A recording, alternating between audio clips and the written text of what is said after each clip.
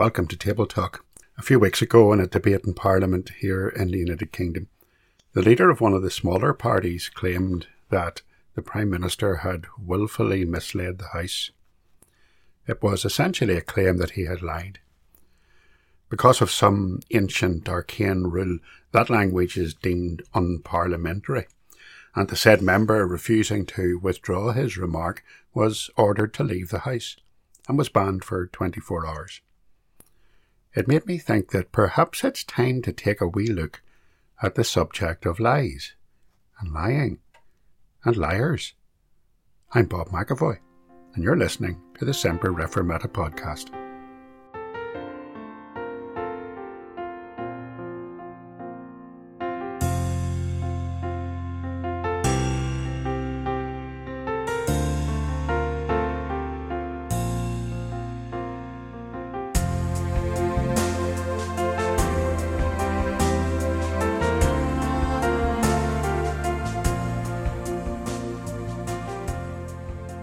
Now, I know this might sound a bit strange, for everybody knows what a lie is, but we really should begin our study by trying to work out what lying and lies really are. After all, we don't need to be taught to lie. We start lying right from the cradle. But we're going to try and narrow it down a wee bit. One dictionary defines a lie as to make an untrue statement with intent to deceive or create a false or misleading impression. So lying is a common vice. Sadly, most people think little of it.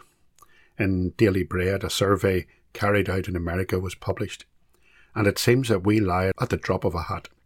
The book The Day Americans Told the Truth says that 91% of those surveyed lie routinely about matters they consider trivial. 36% lie about important matters. 86% lie regularly to parents. 75% to friends, 73% to brothers and sisters, and 69% to husbands and wives. Yet one of the commandments strictly forbids lying. Exodus chapter 20 and verse 16, "Thou shalt not bear false witness against thy neighbour."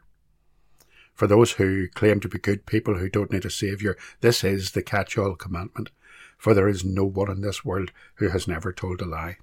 And the breaking of just one of the commandments is, in effect, the breaking of them all. One American evangelist had confronted a good person, so-called, and had begun a conversation about the law of God. To show the man that he was a sinner, he asked whether that man had ever told a lie, and the man shrugged and said, "Sure I have, haven't we all?" The evangelist asked, "Have you ever committed a murder or committed adultery?" The man was horrified. "Certainly not." "Are you sure?" said the evangelist. "Of course I'm sure. I'm a good person. I'm not a murderer. I'm not an adulterer." "But," said the evangelist, "you've already admitted you're a liar. How can we believe a word you're saying?" People think a lie is of no consequence, but God takes lies seriously. Lying is an indication of our human sinfulness, and God must punish unrepentant sinners. In Revelation 21 and verse 8, we read, "But the cowardly, unbelieving, abominable, murderers, sexually immoral, sorcerers, idolaters, and all liars shall have their part in the lake which burns with fire and brimstone, which is the second death." Proverbs 12 and 22 tells us that lying lips are an abomination to the Lord, but they that deal truly are his delight. So it really must be important as Christians for us to look at the subject of lies and lying and liars. Let's see first of all the origin and the originator of lies. And we go back to Genesis chapter 3 and we'll see first of all where lies came from. Let's start with the word of Jesus actually. Satan, you see, is the source of all lies. And Jesus said in John 8 and 44, "You are of your father the devil, and the desires of your father you want to do. He was a murderer from the beginning, and he does not stand in the truth, because there is no truth in him. When he speaks a lie, he speaks from his own resources, for he is a liar and the father of it." Jesus was speaking to religious Jews who thought they were the children of God by their birth. When he spoke to them and taught them, they refused to believe him because they were conditioned to reject truth and to believe lies. In the movie A Few Good Men, Colonel Jessup, played by Jack Nicholson, answers Tom Cruise during an investigation following a code red threat. The young lawyer had said, "I want the truth." Nicholson, following the script, should have responded, "You already have the truth." But apparently Nicholson got a bit carried away, and instead he shouted, "You can't handle the truth." The directors left it in, and it became the defining line of that film. These Jews in Jesus' day couldn't handle the truth. And the reason for that was because they were the children of a different father. Not the children of God, the Father, but the children of their father, the devil. And because they were his children, they wanted to please him. But the devil is a liar by nature, and always has been. Let's go back again to Genesis. Satan's first recorded lie is in Genesis 3 and verse 4 to 5. The serpent said to the woman, "You will not surely die. For God knows that in the day you eat of it, the tree, your eyes will be opened and you will be like God, knowing good and evil." God had told the man and the woman, Adam and Eve, that they can eat any plant or any tree in the garden. There's sufficient food for them and all their descendants. But there was a test of obedience, a test of respect for their Creator. For there was one single tree of which they were not permitted to eat. It was planted in the centre of the garden, and the punishment for eating it was severe. We find it in Genesis 2 and 16. The Lord God commanded the man, saying, "Of every tree of the garden you may freely eat, but of the tree of the knowledge of good and evil you shall not eat, for in the day that you eat of it you shall surely die." But the serpent sowed that seed of doubt in the woman's mind. Has God really said, "You shall not eat of every tree of the garden"? It was a sort of a half-truth. God had said there was just one tree forbidden, but the serpent was making it out that no trees whatsoever could be used for food. In his next answer, there is a direct lie. He says, "You will not die." So the first lie was spoken, and the sin that was committed that day has characterized us, the children of our father the devil, from that day to this. We are liars because of our sinful nature. That's why you don't need to teach a baby to tell a lie. Let's see how this has affected us today practically. Our first thought when we think of lies and lying is the lies we tell to other people. Sometimes we call them a wee white lie. But is there such a thing? Let's think of some examples. We automatically say, "It wasn't me," probably the first lie we ever tell. "Thank you so much, I just love it," even though you think it's awful, you don't want to cause offence. "You look great in that dress," even when you think it makes her look somewhat fat. "No, officer, I've no idea how fast I was going." Have you ever told a lie like one of those? I have to confess before you today that I have. One day, Jeanette and me were out for a drive and we were approaching Tullymore Forest and we were stopped in a police checkpoint. So that dates it, way back to the 1980s. I knew the officer was going to ask me for my driving licence, and I also knew that my driving licence was a month or so out of date. So when the police officer came to the car window and asked for the licence, I simply patted my pockets of my coat and I replied, being economical with the truth, "Sorry, Constable, I don't seem to have it on me." Helpfully, my dear wife said, "Don't worry, it's right here in the glove compartment." The licence was produced and I was caught on. I was trying to convince myself that, strictly speaking, I hadn't told a lie. After all, I didn't have it on me. It was elsewhere in the car. But remember our definition. To make an untrue statement with intent to deceive or to create a false or misleading impression. Was that what I was doing? I think it probably was. So what does the Bible say about white lies? Luke chapter 16 and verse 10. I'm reading from the ESV just for the emphasis it puts on it. "One who is faithful in a very little is also faithful in much, and one who is dishonest in a very little is also dishonest in much." I wonder, can it ever be right to deliberately lie? John Wesley said, "I would not tell one lie to save the souls of all the world." Would you? Some people will say it's necessary to lie from time to time, because to tell the truth would be damaging or perhaps hurtful. Colossians 3 and verse 9 simply says, "Do not lie to one another, saying that you have put off the old self with its practices." Here's some scenarios. Nowadays, doctors and medical practitioners have agreed that it is always best to tell the truth to a patient, and some do it with little or no padding at all. That wasn't always the case. In previous years, when a patient was seriously ill, or perhaps their condition was terminal, it would sometimes be deemed kinder not to tell them about the extent of their condition. A lady in Bangor was seriously ill with stomach cancer and was at home and had no hope of recovery. Her family doctor, the GP, was calling with her at home at a time when that actually did happen. One day she asked him plainly about her condition. She said, "Doctor, do I have cancer?" That lady's daughter told me that the doctor replied, "Oh, I'm treating you for a stomach ulcer." He was trying to be kind. But was that right or wrong? Should we tell the truth even if that means we hurt others? Look at these scenarios. During the Second World War, there were German soldiers going door to door in Germany and Poland looking for Jews who were in hiding. The people who were hiding those Jews lied to the soldiers, saying that there was no one there.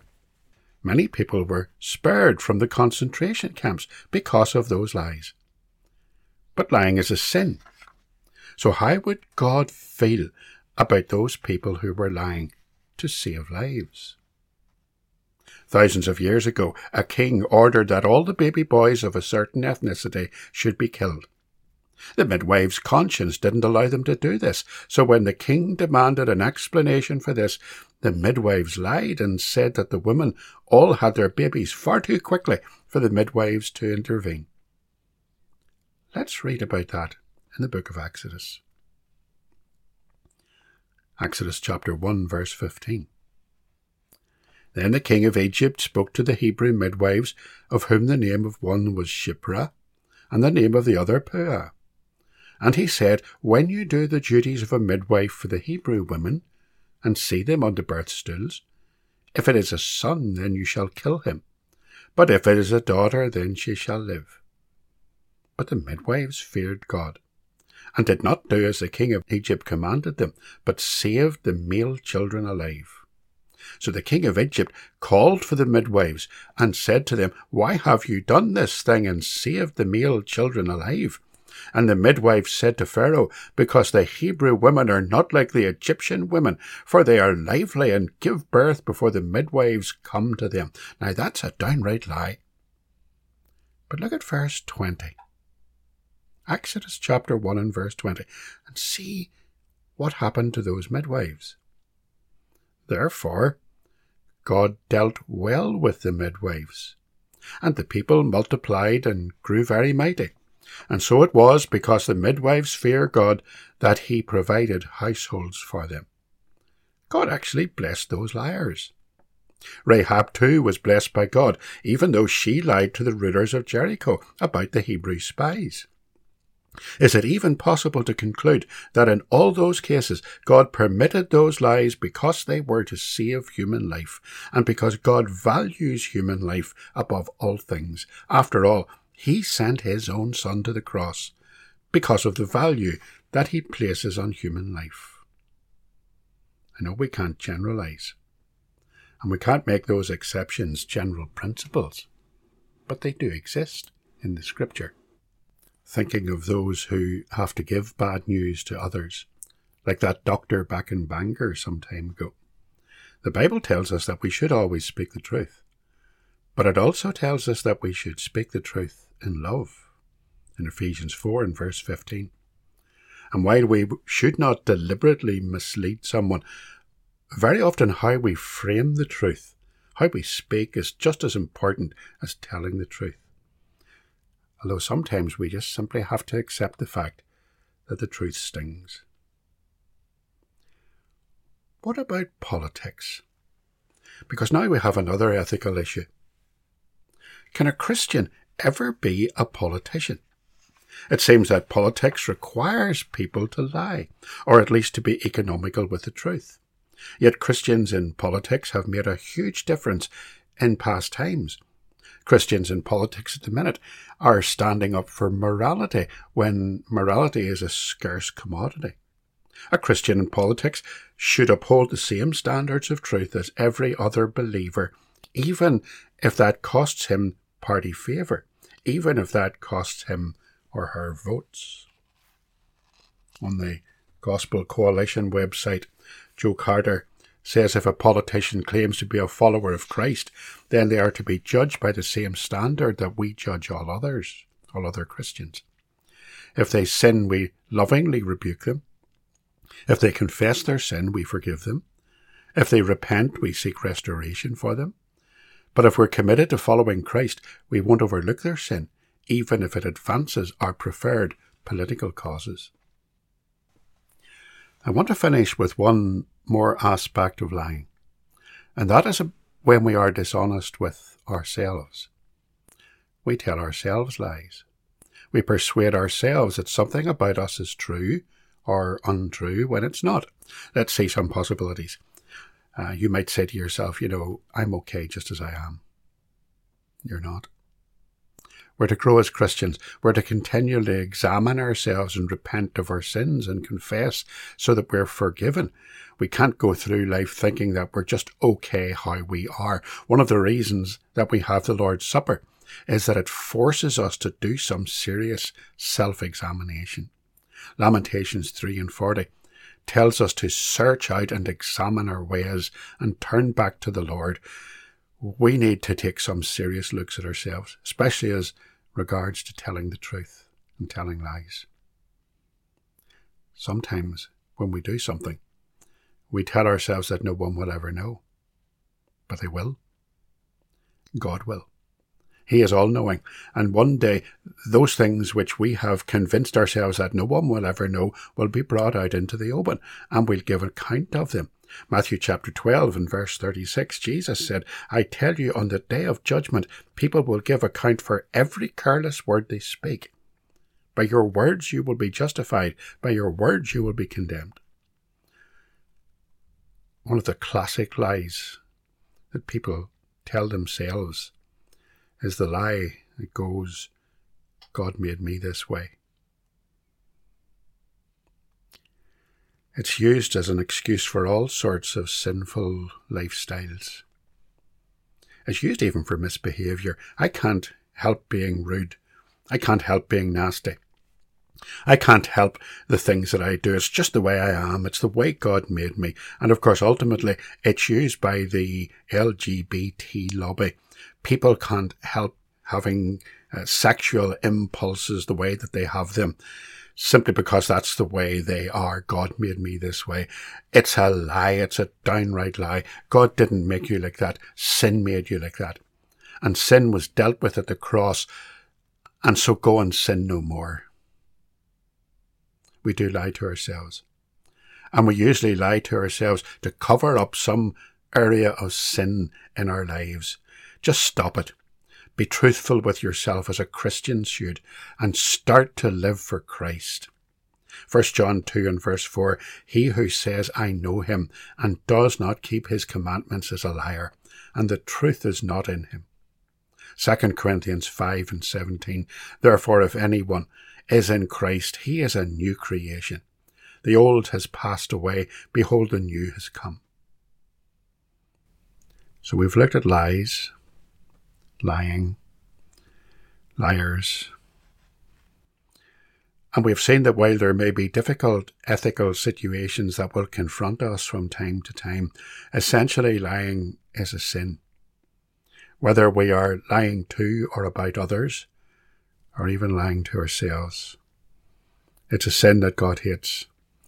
It's a sin that God must punish.